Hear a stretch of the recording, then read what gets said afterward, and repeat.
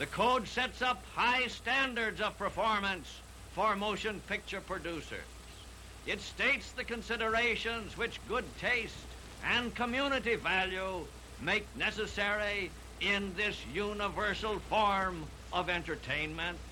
So that recording that we just listened to is a 1930 recording of former U.S. Postmaster General Will Hays talking about the importance of the Motion Picture Production Code, or the Hays Code, which he helped create. The Hays Code was a set of rules that Hollywood films had to follow in order to be played publicly in movie theaters. And one of those rules was the prohibition of any displays of openly queer relationships or sexualities.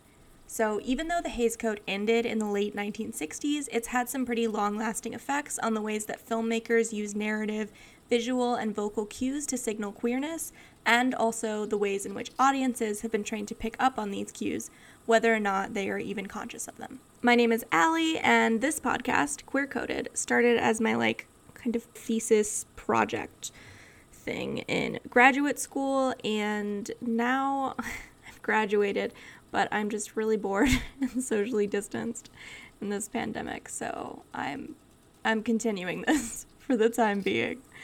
Originally, in the first 5 episodes of this podcast, we talked mostly about the history of subtextually queer or queer-coded characters in popular Hollywood films. Now that I'm continuing this project, kind of more for fun and not to fulfill any requirements, it's evolved into just kind of generally talking about the history of LGBTQ plus presence in popular Hollywood films, and also we get into some things like gender and gender presentation and all of that.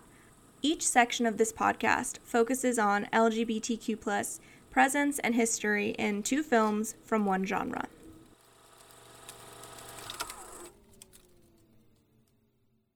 So this episode of Queer Coded is focusing on the genre of the teen sex comedy, or the vulgar teen comedy, and we're going to be looking at 2 films, the 2007 film Superbad and the 2018 film Blockers.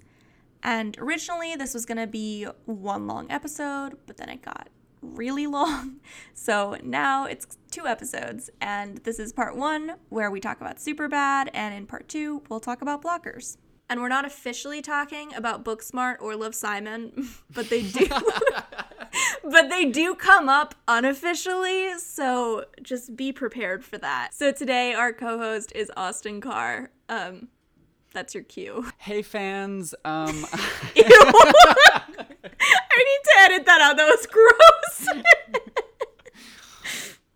if you're a true fan of this podcast, you'll recognize me. I've been on such hits as the scary one and the one about Love, Simon. It was What also that about one? Mean Girls, but sure.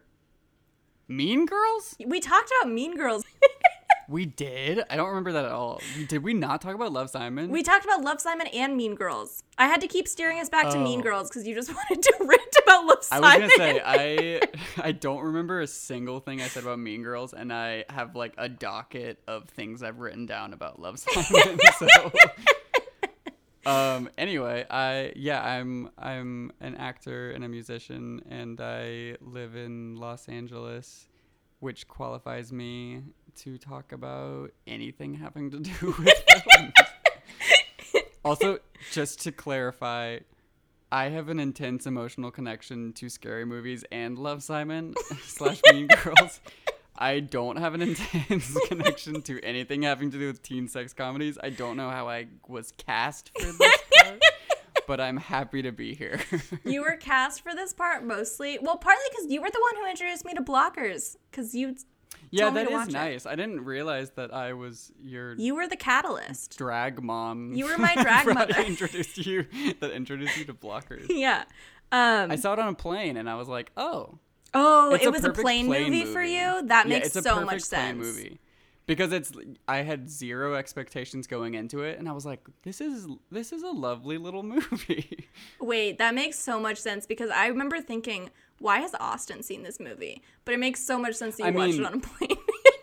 It was one of those situations where I'm like, I can either watch Blockers or like Godzilla 3 Return of the Lizard King. So like Which one am I going to choose? I'm genuinely surprised you didn't pick Godzilla 3. But but yeah, so like I said, we're going to be talking about the teen sex comedy, which I have complicated feelings about. Whenever I watch high school movies, it's always kind of like watching like fraternity movies, because I just have no experience with that world. Yeah. And it feels like a fake thing to me. And so it's It weird feels to me equally as like foreign, yeah. when people will be like, high school, like big parties and we're all in the cafeteria and food fight. I'm like, what? This is like a Disney movie to me. Like this is might as well be like a fairy tale, because I have no experience with this. Probably because I grew up in a cult. Well, and I think that's partly because we did grow up in a weird, like, hyper-Christian, isolated environment in the South. But I also do think that, like, the reason I think it's interesting to talk about it, like, specifically within this context of, like, queer coding is I do think the concept of, like, how do we include gay kids in high school movies, especially specifically this genre of, like, the high school comedy, and specifically, like, the teen sex comedy, which is all about, like, all your first, like your first date, your like first sexual experience, you know what I mean? And it's like, how do you do that when like so many gay people, I don't know what it's like for Zoomers these days. I don't know what the kids do, but like for so many gay people growing up, like that just was so not an option. And I think that that's reflected in like the film history of this particular genre as well. Like gay people don't really exist in teen sex comedies except as a punchline. I think that's so weird, because like that is very true, where like gay characters are always like the punchline. Even now they're still kind of like that. Like Booksmart was still like had like the gay people, the gay theater kids as the punchline, which I didn't think was like bad. I thought it was funny, and the actor is really funny. Yeah. But it is, I feel like it is going to be interesting moving forward, because I feel like high schools have already changed a lot. And so that, much. at least from what I've learned from TikTok, like there's a lot, like I don't think that, and also just listening to the way that young people talk about being gay in high school, there's not as much stigma about coming out and all of that kind of thing. But the weird thing is that like that is not reflected in media at all yet, and I don't know if that's because the people who are making movies are still older, so they still sort of have like the Love Simon like experience, what they remember as their experience of being like, I think that's bottom line, like why Love Simon was such a confusing movie for me, because I was like, this movie should have come out in like the 80s. Like it's so disconnected from the current times. Of like, no, if you were gay in a school in California in 2020, people would be like, who fucking cares? Like, you're such a boring person. Well, and that's what I wonder with movies like The Prom, which I'm not a big fan of, just because it's just not really my kind of movie personally. But I do wonder, like, the whole point of The Prom is it's about like a girl in Indiana who wants to go to the prom with her girlfriend, but like the PTA won't let her. And I feel like it is kind of trying to get at this, like, yeah, it's 2020, but if you live in Indiana, you're behind the times, which I think is real. But also it's difficult to gauge and to make movies about, because depending on, like, the setting is very important, because depending on where you are, you could have a completely different, like, gay high school experience or trans high school experience, you know what I mean? But I also think that the people who are in the position now to like write and make and produce movies just like have a completely different high school experience than the people who are going through it right now, in a way that I don't know if it's ever been this different before. You know what I mean? Like you could make a Superbad when you are a 30-year-old like person who still has that like straight male loser experience, because not that much had changed at that time. It was like video games are like more of a thing now, and the internet is more of a thing now, and cell phones are more of a thing. But other than that, the like typical dynamics of high school are still very similar from like the early 2000s and like the 80s. I don't think that much like changed. Losers are losers. Yeah, like regardless, nerds are nerds, and like if you're out of shape, you can't get the girl, and like girls are still like the hot people, and they want to go with the football players. But now it's like, I think a lot has changed in high school dynamics, especially for like any flavor of queer person, where like Yeah. there's so much less stigma about coming out. There's so much more like resources for coming out. I think high school movies as a genre is a thing that, for whatever reason, I think it's probably a bunch of different factors, people just haven't really figured out how to update that Yes. concept. It feels like they haven't been updated since like the mid-90s. Yeah, they just, all those, every new high school movie, I just still feel like this would be such a good like 2010 high school movie, but it doesn't really reflect the issues that are happening at the times. Like Peter made a really good point with this when we were talking about Booksmart, and he was like, this movie literally would not exist if the writers of this movie knew anything about kids today, because kids are all on Snapchat, so they know exactly where their friends are at all times. Like, Yeah, you would never that's be what like, was so where's weird the to me party? is like everyone geotags locations these days all the time. Like the idea that you wouldn't know where a huge party was happening is like, what?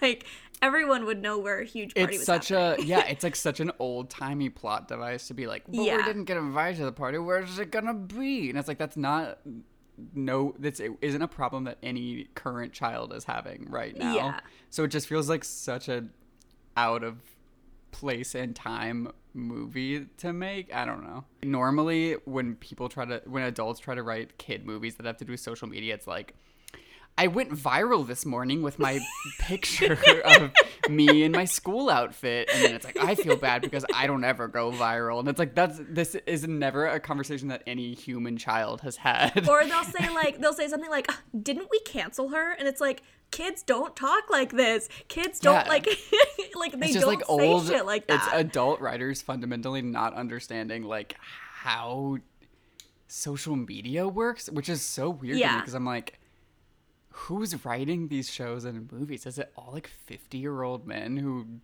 still are on Facebook? I don't know. My thing is I go back and forth between being like, maybe I just did not have this experience in high school, and being like, maybe media invented this nostalgic concept of high school and it doesn't actually exist. Because I think a lot of it too is like the perception we have of like the classic high school experience, I feel like does come a lot from media.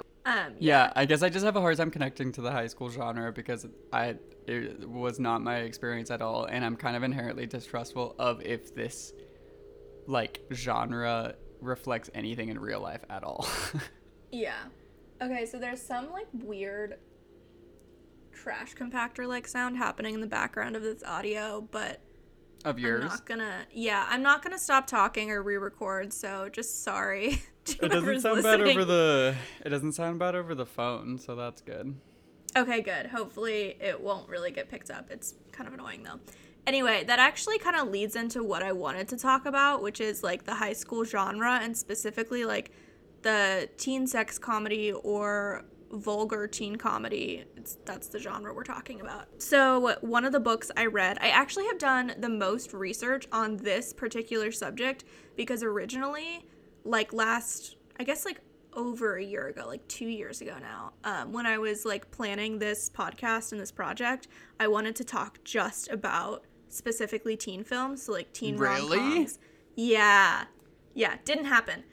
So like teen rom-coms, teen sex comedies. So I actually like have done the most research on the teen film genre, and I've done actually a lot on the teen sex comedy because when I was working on this podcast was when like Blockers had just come out and Booksmart was about to come out.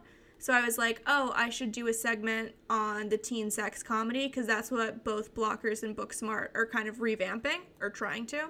So I was like, oh, I should do research on that. So one of the authors I was reading, Catherine Driscoll, she wrote this book called An Introduction to Teen Film. And she talks a lot about what you were just saying about like how within teen film, there's this like weirdness where on some levels, the movies and the media produced about teenagers create like the idea of like losing your virginity being like a whole thing or like a ritual or prom being so important is on some level created by the media you consume, but it's not just a one-way street. Like it's a two-way street. You know what I mean? Like the culture and the media are constantly influencing each other. But yeah, a lot of high school tropes that we think about when we think of high school movies were in a way created by media for teens.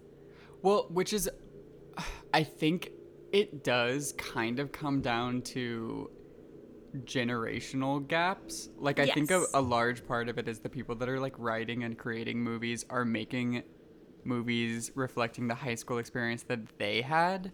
So I think that partially that aspect of the people who created the genre of like Fast Times at Ridgemont High and like all of the 80s movies that were very high school, like those people all went to high school in a time where high school just meant a completely different thing. Well, that actually leads really well into this history segment. So I want to do like a brief history of the teen sex comedy, but also kind of the teen film in general. So in the 1950s and 1960s, so like before that time period, before the post-World War II time period, movies like made about and also made for teenagers weren't really a thing, and like the teenager as a concept was still pretty nebulous. Yeah. So in the 50s and 60s, two things were happening. One was the rise of teenagers as a consumer base with like the money and the leisure time to go to the movies. And then two was in 1968, the Motion Picture Production Code, or the Hays Code, which obviously we've talked about on this podcast, transitioned into the rating system, pretty similar to the one we have today. There were some small differences. So that happened in 1968. So that was like a really big change, which the teen sex comedy, kind of like you were saying, like a lot of people think of it as something from like the 70s and the 80s. So those movies were like, they have like National Lampoon's Animal House, Revenge of the Nerds, Porky's, and they're normally about like middle-class suburban white men having like one last night of crazy fun, and they're super sexist and all this stuff. So a big part of the vulgar teen sex comedy was to be like, we want to make a movie about how teenagers, but in this case based on who it was about, how white middle-class suburban straight cis teenage boys actually act and sound and what they actually do. And part of that was like treating sex more like flippantly and casually. But in the mid 80s to kind of early 90s, we have the AIDS crisis and that becoming more and more well known.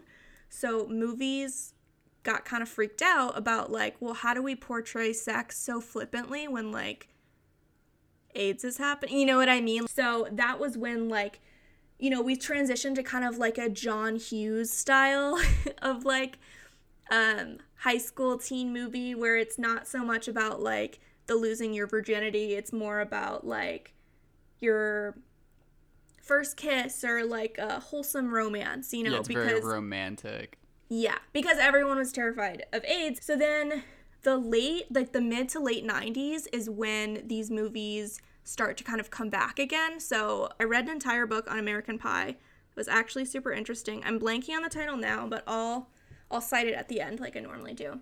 So in 1999, American Pie came out, and it was Have you seen American Pie?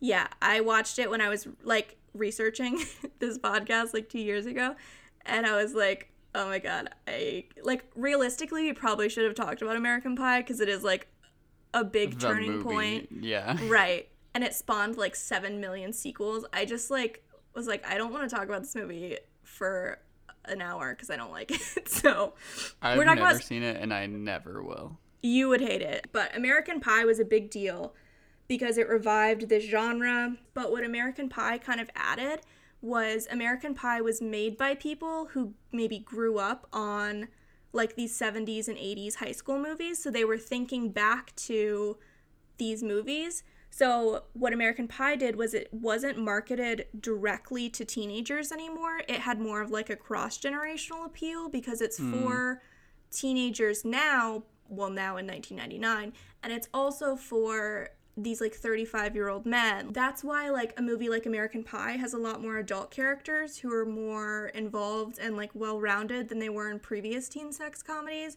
Is because like now that we're doing things for an adult audience, we should probably have some adult characters who are involved as well.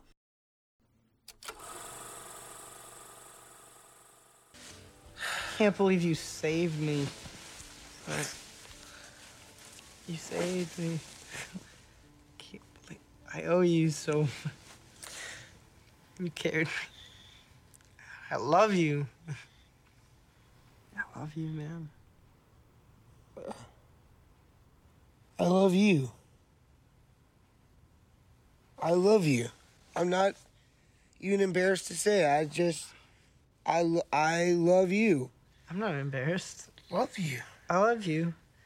It's like, why don't we say that every day? Why can't we say it more often? I just love you. I just want to go to the rooftops and scream, I love my best friend Evan. We should go up on my roof. For sure. Like when you went away for Easter on your vacation, like, I missed you. I missed you too. I want the world to know. It's the most beautiful thing in the world. Boop, boop, boop. Come here. Come here, ma'am.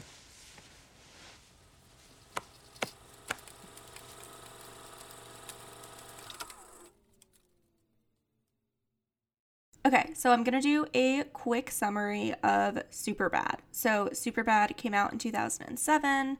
It was directed by Greg, I'm going to butcher this name, Greg Mottola, whatever. And Superbad was produced by Judd Apatow. So the plot of Superbad is basically two boys, Seth and Evan, played by Jonah Hill and Michael Cera, are like nerdy loser boys in high school, and their goal is to like go to a big high school party and lose their virginity before they graduate and go to college. So your classic like teen sex comedy kind of plot.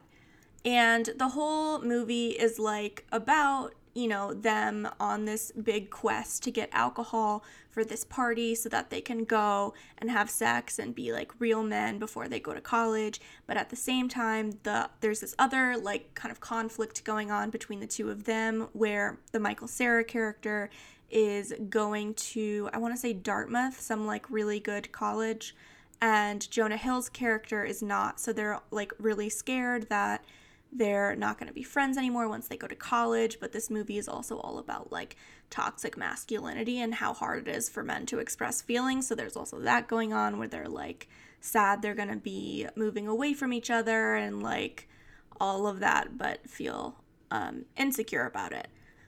And then there's also kind of like a B plot going on with their friend, so Seth and Evan's friend Fogel, who gets a fake ID so that he can buy alcohol for them to take to this party so they can seem super cool. But when he's buying the alcohol, there's a plane in the background of this, whatever, that's fine. Anyway, when he's buying the alcohol, the store gets robbed and two cops show up, and Fogel kind of ends up hanging out with these two cops for the rest of the night. The cops are played by Bill Hader and Seth Rogen, and the cops really like identify with this like sad little loser nerd kid because they're like, you know, sad loser nerd adults. Yeah, so basically this movie is about like, it feels like a movie very much made like by, about, and for kind of these like nerdy white boys who were losers in high school and their insecurities. So the film was written by Seth Rogen and Evan Goldberg, and it's based on Seth Rogen and Evan Goldberg's kind of experiences in high school in like the mid to late 1990s, and it's something they'd been working on for a while. That's why the two main characters in the film are named Seth and Evan. They're named after Seth Rogen and Evan Goldberg, the writers. And also Seth Rogen starred as a cop in the show. So Seth Rogen almost played the part of Seth in the film, but he was a little bit too old for the role by the time the movie was actually made. So they ended up casting Jonah Hill instead, which was a little bit weird because Jonah Hill was, I think, around the same age Seth Rogen was at the time. I think they're pretty close in age. But Seth Rogen had met Jonah Hill when they were both filming The 40-Year-Old Virgin, also a Judd Apatow movie. And yeah, so they hit it off and decided that Jonah Hill would do a really good job with the part, even though he was a little bit old to play a high schooler. So audiences liked this movie a lot when it came out, and critics really liked this movie when it came out. It was very popular, and a lot of the critics talk about how great the chemistry is between Michael Cera and Jonah Hill, and between Seth Rogen and Bill Hader. It's confusing because there's the character Seth and Seth Rogen. So a big part of why Superbad was so successful was because it was kind of like a nostalgic throwback to these like teen sex comedies of the 70s, 80s, and 90s, but in a way that wasn't like just completely derivative or lazy or not interesting. Like they took a lot of those tropes and kind of tried to update them for this like modern period of 2007. And yeah, it was pretty successful. So what I want to talk about when it comes to Superbad is I want to use Superbad as like a jumping off point to talk about this genre, because you're welcome to disagree. I would not make the argument that, although I'm sure there are like a million like YouTube compilations of them like saying I love you to each other, I wouldn't say that Jonah Hill and Michael Cera's characters are like gay actually and in love. I feel like that's... Oh, no, not at all. Yeah, I feel like that's not what this movie is about. I feel like this movie is about, which is what so many teen sex comedies or vulgar teen sex comedies are about, which is like, how do we celebrate male friendship without being gay, essentially? Yeah, and there's a lot of like becoming a man tropes sort of like wrapped up in there, and like what does it mean to be a grown up, and that it's very like comes with the course. That's not a phrase. What am I trying to think of? Like what is it? Something comes about with a trail? The territory, par for the course. Yeah, You mix those par two. for the course. That's the one I was thinking of. It's very par for the course themes of like a high school teen movie. Not even really a teen sex comedy though, but I guess sort of. I feel like kind of. I mean, they don't talk about virginity, which I don't know. I have weird feeling. I'm using the term virginity and loss of virginity just because that's like how it's talked about, but I do think that they're like inherently just like weird concepts. Yeah. Same. That also get messy too when you like get gay with things. I think that Superbad, even though it is about like we're getting alcohol, it's also about like it is kind of still a little bit of the classic plot of like we have to lose our virginity before college, which is the plot of American Pie. I'm pretty sure. I haven't seen it since I hated watching it the first time. Couldn't tell you, but that sounds like what that movie would be about. That seems like it's what American Pie is about. I don't remember a ton of it because I hated it so much. Yeah. So yeah, I mean, I do think Superbad is kind of following a lot of the same beats. Like, we want to go to the party. We're nerds. We want to have sex for the first time. But I do think, I don't know, with Superbad, I really get the vibe that it's made for adults, you know, who grew up watching these movies. Kind of. I think that it just feels very nostalgic to me. Superbad, yeah. So what Superbad does really well is that it's one of those movies that both critiques the genre, but also is like a really good staple of the genre. Yes. Which is kind of a rare movie in any genre of like the plot is obviously like critiquing the whole thing of like the pressure to be a virgin and like guys can't be like this. Like at the core of the movie, it is very sweet, and there is like a lots of moments of like, no, it's a very sentimental stupid. movie. Like, yeah, like at the end of the journey, you get to the point where you're like, toxic masculinity is dumb. Like we should be able to express our affection for each other and also like root for each other in a way that isn't competitive. And we shouldn't be obsessed with like both of them the whole night don't end up actually having sex. One of them chooses not to. The other one like passes out. Yeah, it gets shut down and then is fine with it, sort of. So like that also is a cool way to end the movie of like them rejecting this pressure to have sex and like doing it on their own. Yeah. So like that obviously is a criticism of the way how rapey this genre of movie really is. Consent as a concept is bizarre in these movies. Well, it's non-existent in these movies for the most part. Yeah, it doesn't exist. But I think the thing that makes me feel kind of weird about Superbad is that I think the reason it was so successful is not because it does a good critique of that genre. I think the reason it was so successful is because it also like fits the genre beats because very it also well. does the genre. Yeah, like I Yeah. don't think that the guys who are watching it are like, this movie's really funny and good. I don't think they're liking it because they're like, it's interesting how typically at the end of this goal, the guys, the losers would be able to have sex with the hot, pretty, big booby lady, and then they become the men. You know, like I don't think that's why they like the movie Superbad. I think they like it because of like the boner jokes and like the poop things. I don't know if there's. But I poop. do think, okay, well, this is something I want to talk about later, which I don't know. I'll talk about the misogyny in a second. But I do think that there is, like, even if it's not an overt thing for people who are, like, less nerdy than me, I do think that, like, the movie is very much, like, a celebration of, like, male homosocial bonding. So, like, the Fogel character, McLovin, how, Yeah. like, okay, this is maybe a weird thing that I noticed, but like so he's having sex with that girl when the cops come in and they walk in on him, right? And then they apologize for cock blocking him because he didn't get to finish and whatever. And then later he shoots guns with them, and that's his like essentially like first orgasm experience. You know what I mean? Because they Yeah. also have this whole like comedy bit where they compare like guns to dicks because that's what this movie is. But, like, that's, like him, like, shooting that gun with these two, like, adult men and being like, I can be an adult like them. Like, that's, like, orgasmic.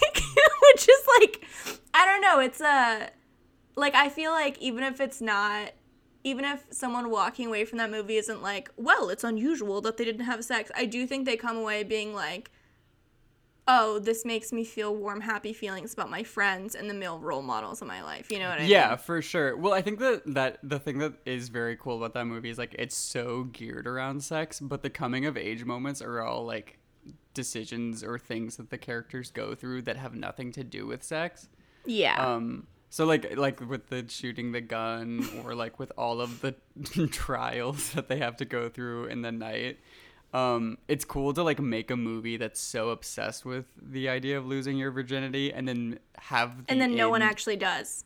and then no one actually does, but you can tell that they've all like grown up a little bit by the end Yeah. of the movie and like they've gone through this coming of age experience and it had nothing to do with sex. Yeah, I think that's cool. But back to what you were saying earlier about the kind of complicated nature of this movie where it's like critiquing and doing like, and I talked to you about this before we started recording, but the whole like the way it does misogyny, like which something that American Pie was trying to do in the 90s was they were like, the creators of it said like, essentially, I don't remember the exact quote, but something like, in old teen sex comedies, girls are just like walking pairs of boobs, and we don't want that to be what our female characters are. So they did this like, I feel like it's like a very 90s feminism thing of like being like, our girls aren't passive recipients, they're active and they're super sexual and they're like, so it's like a way to still over sexualize your female characters but be like, but we're feminists for doing But they it because want they're it. active. Yeah. And it's like, but you're still framing them, they're still walking pairs of boobs, they just like get to be excited about being walking pairs of boobs, which like I think the ultimate test is like, can you name 3 things about this character besides their body parts that like this character distinguish have them a- as a person? yeah, like everyone talks about how Emma Stone was in Superbad, but it's like realistically she's barely in the movie, and most of the time she's such a funny person and a funny actress, but she doesn't really get to be very funny in this movie. No, that was so weird because I knew that was one of her big like Claims to blow up fame. moments. Yeah. Like that was basically the moment Because she does kind of steal scenes she's in, because she is so funny. Well, it's not just that she's funny, she's so goddamn charming in that movie. Like Yes. she is so she just like she has such a great presence on screen that you can immediately like she's the perfect person to cast for that, because it's like, yeah, I understand why this person would like immediately fall in love with her. But also she doesn't seem like a typical like high school. Hot girl. She's like different than other girls. But I do she think gets a that- black eye and is like cool with it. God, that's awful. But I do think that character could have been played, like the way it's written. I think someone who played it more as just like a nice girl who's also hot and popular, I think that it wouldn't have much impact on the movie. You know what I mean? because she's not that important to them. You know what I mean? Like, I think Yeah, Emma I Stone think steals the it's- yeah. scenes and does well with the role, but I think because the role she's a could good easily performer. right. But I think the role could have gone to someone less talented who did less with it, and she would just be like the nice hot girl. You know what I mean? Yeah, well, I mean, like a good example of that is the moment where he falls forward and like hits her in the face with his head. The reason it's so funny is because her reaction is so funny. Like the way she like is like, Jesus Christ, like it's such a. But like that, if that was like, you know, like your typical like doe-eyed female lead, it would just be like, oh my gosh, like I have to go inside, you know, like it wouldn't. Yeah. Like, she would, but because it's Emma Stone, she was able to like make that a big comedic moment. Yeah. But that's on her, you know, that's not on like Right. the movie. Yeah. And I think that that's kind of how I feel about Superbad as a whole is like yes, it does seem to be critiquing ideas of like rapey misogyny. At the end of the day, this movie is like a nostalgic celebration of these things. So it does. And like you were saying when you were like talking about the framing and like the way the camera focuses on boobs and butts, like Oh my God, yeah. this is like at the end of the day, like it kind of pushes back against this message that like against any non-misogynistic messages, the way the women are framed, and not like Michael Cera's girlfriend is just like Nothing. I don't understand what even like high school stereotype she's supposed to be. Like I don't understand what's happening there, and I don't think I need to understand the movie. The like emptiness of every female character in Yeah. that movie is very apparent. Like to some when you watch it. extent they are all interchangeable. You know what I mean?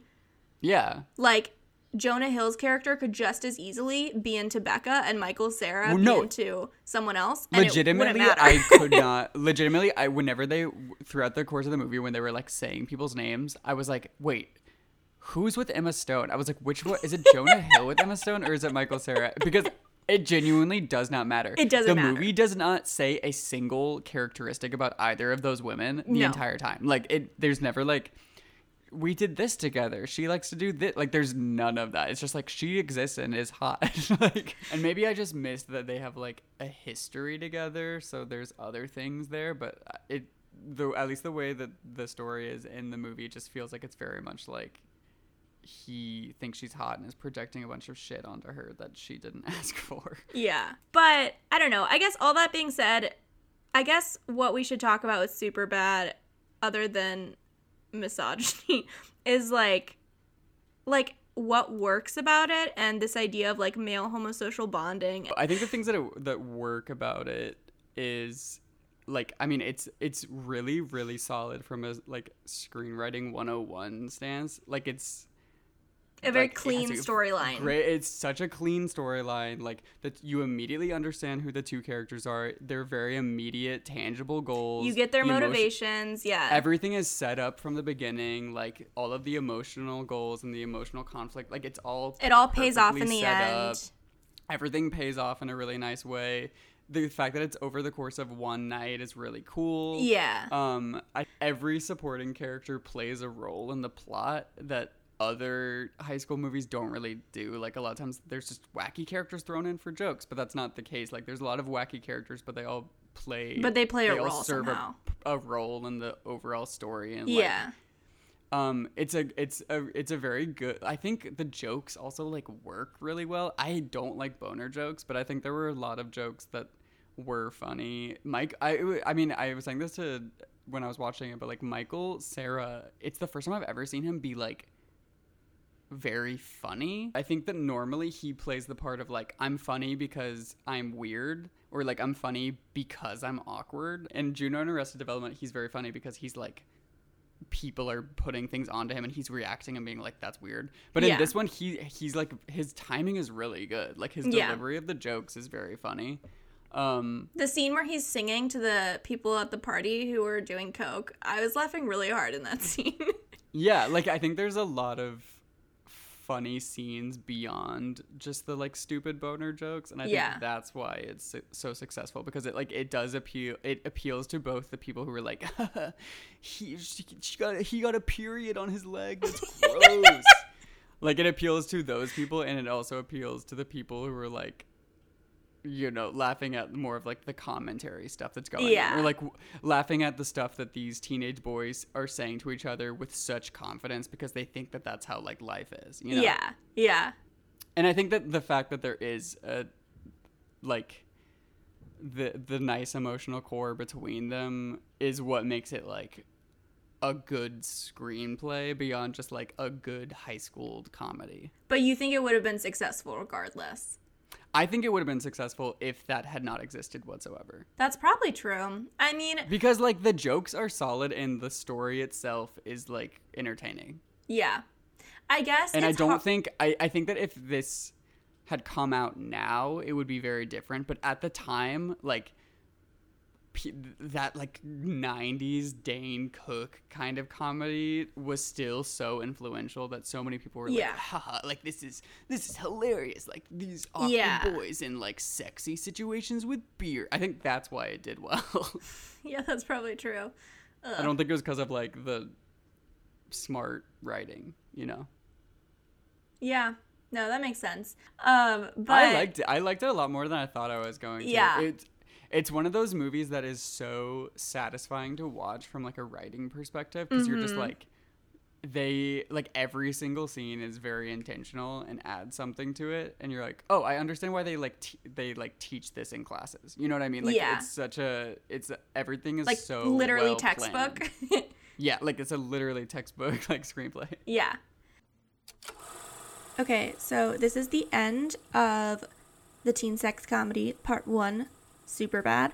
And if you want to look more into the origins of this genre, which is very very controversial and has a very misogynist history and very queerphobic history, some sources I used for this episode were American Pie, The Anatomy of Vulgar Teen Comedy by Bill Osgerby. I mentioned this book earlier in the episode, and again, like I said earlier, I hate American Pie and all of its many sequels, but I still think that this book is really interesting because it talks about the origins of this genre and their appeal. And I've always heard people talk about American Pie as kind of like a classic or a film that marked a change in film history or something, and I've never understood why it was important, and I didn't care enough to keep watching it, so this book was helpful for me. And then the other source I used a lot in this episode was Virgin Territory, Representing Sexual Inexperience in Film. It's a series of essays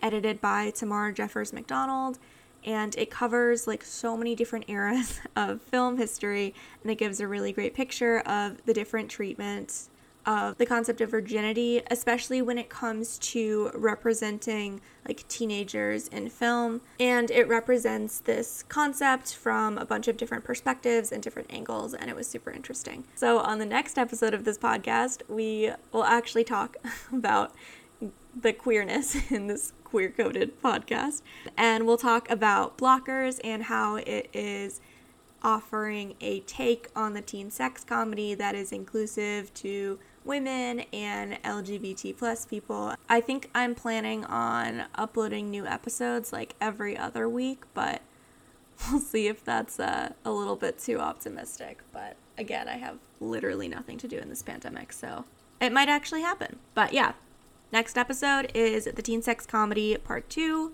and we're talking about Blockers.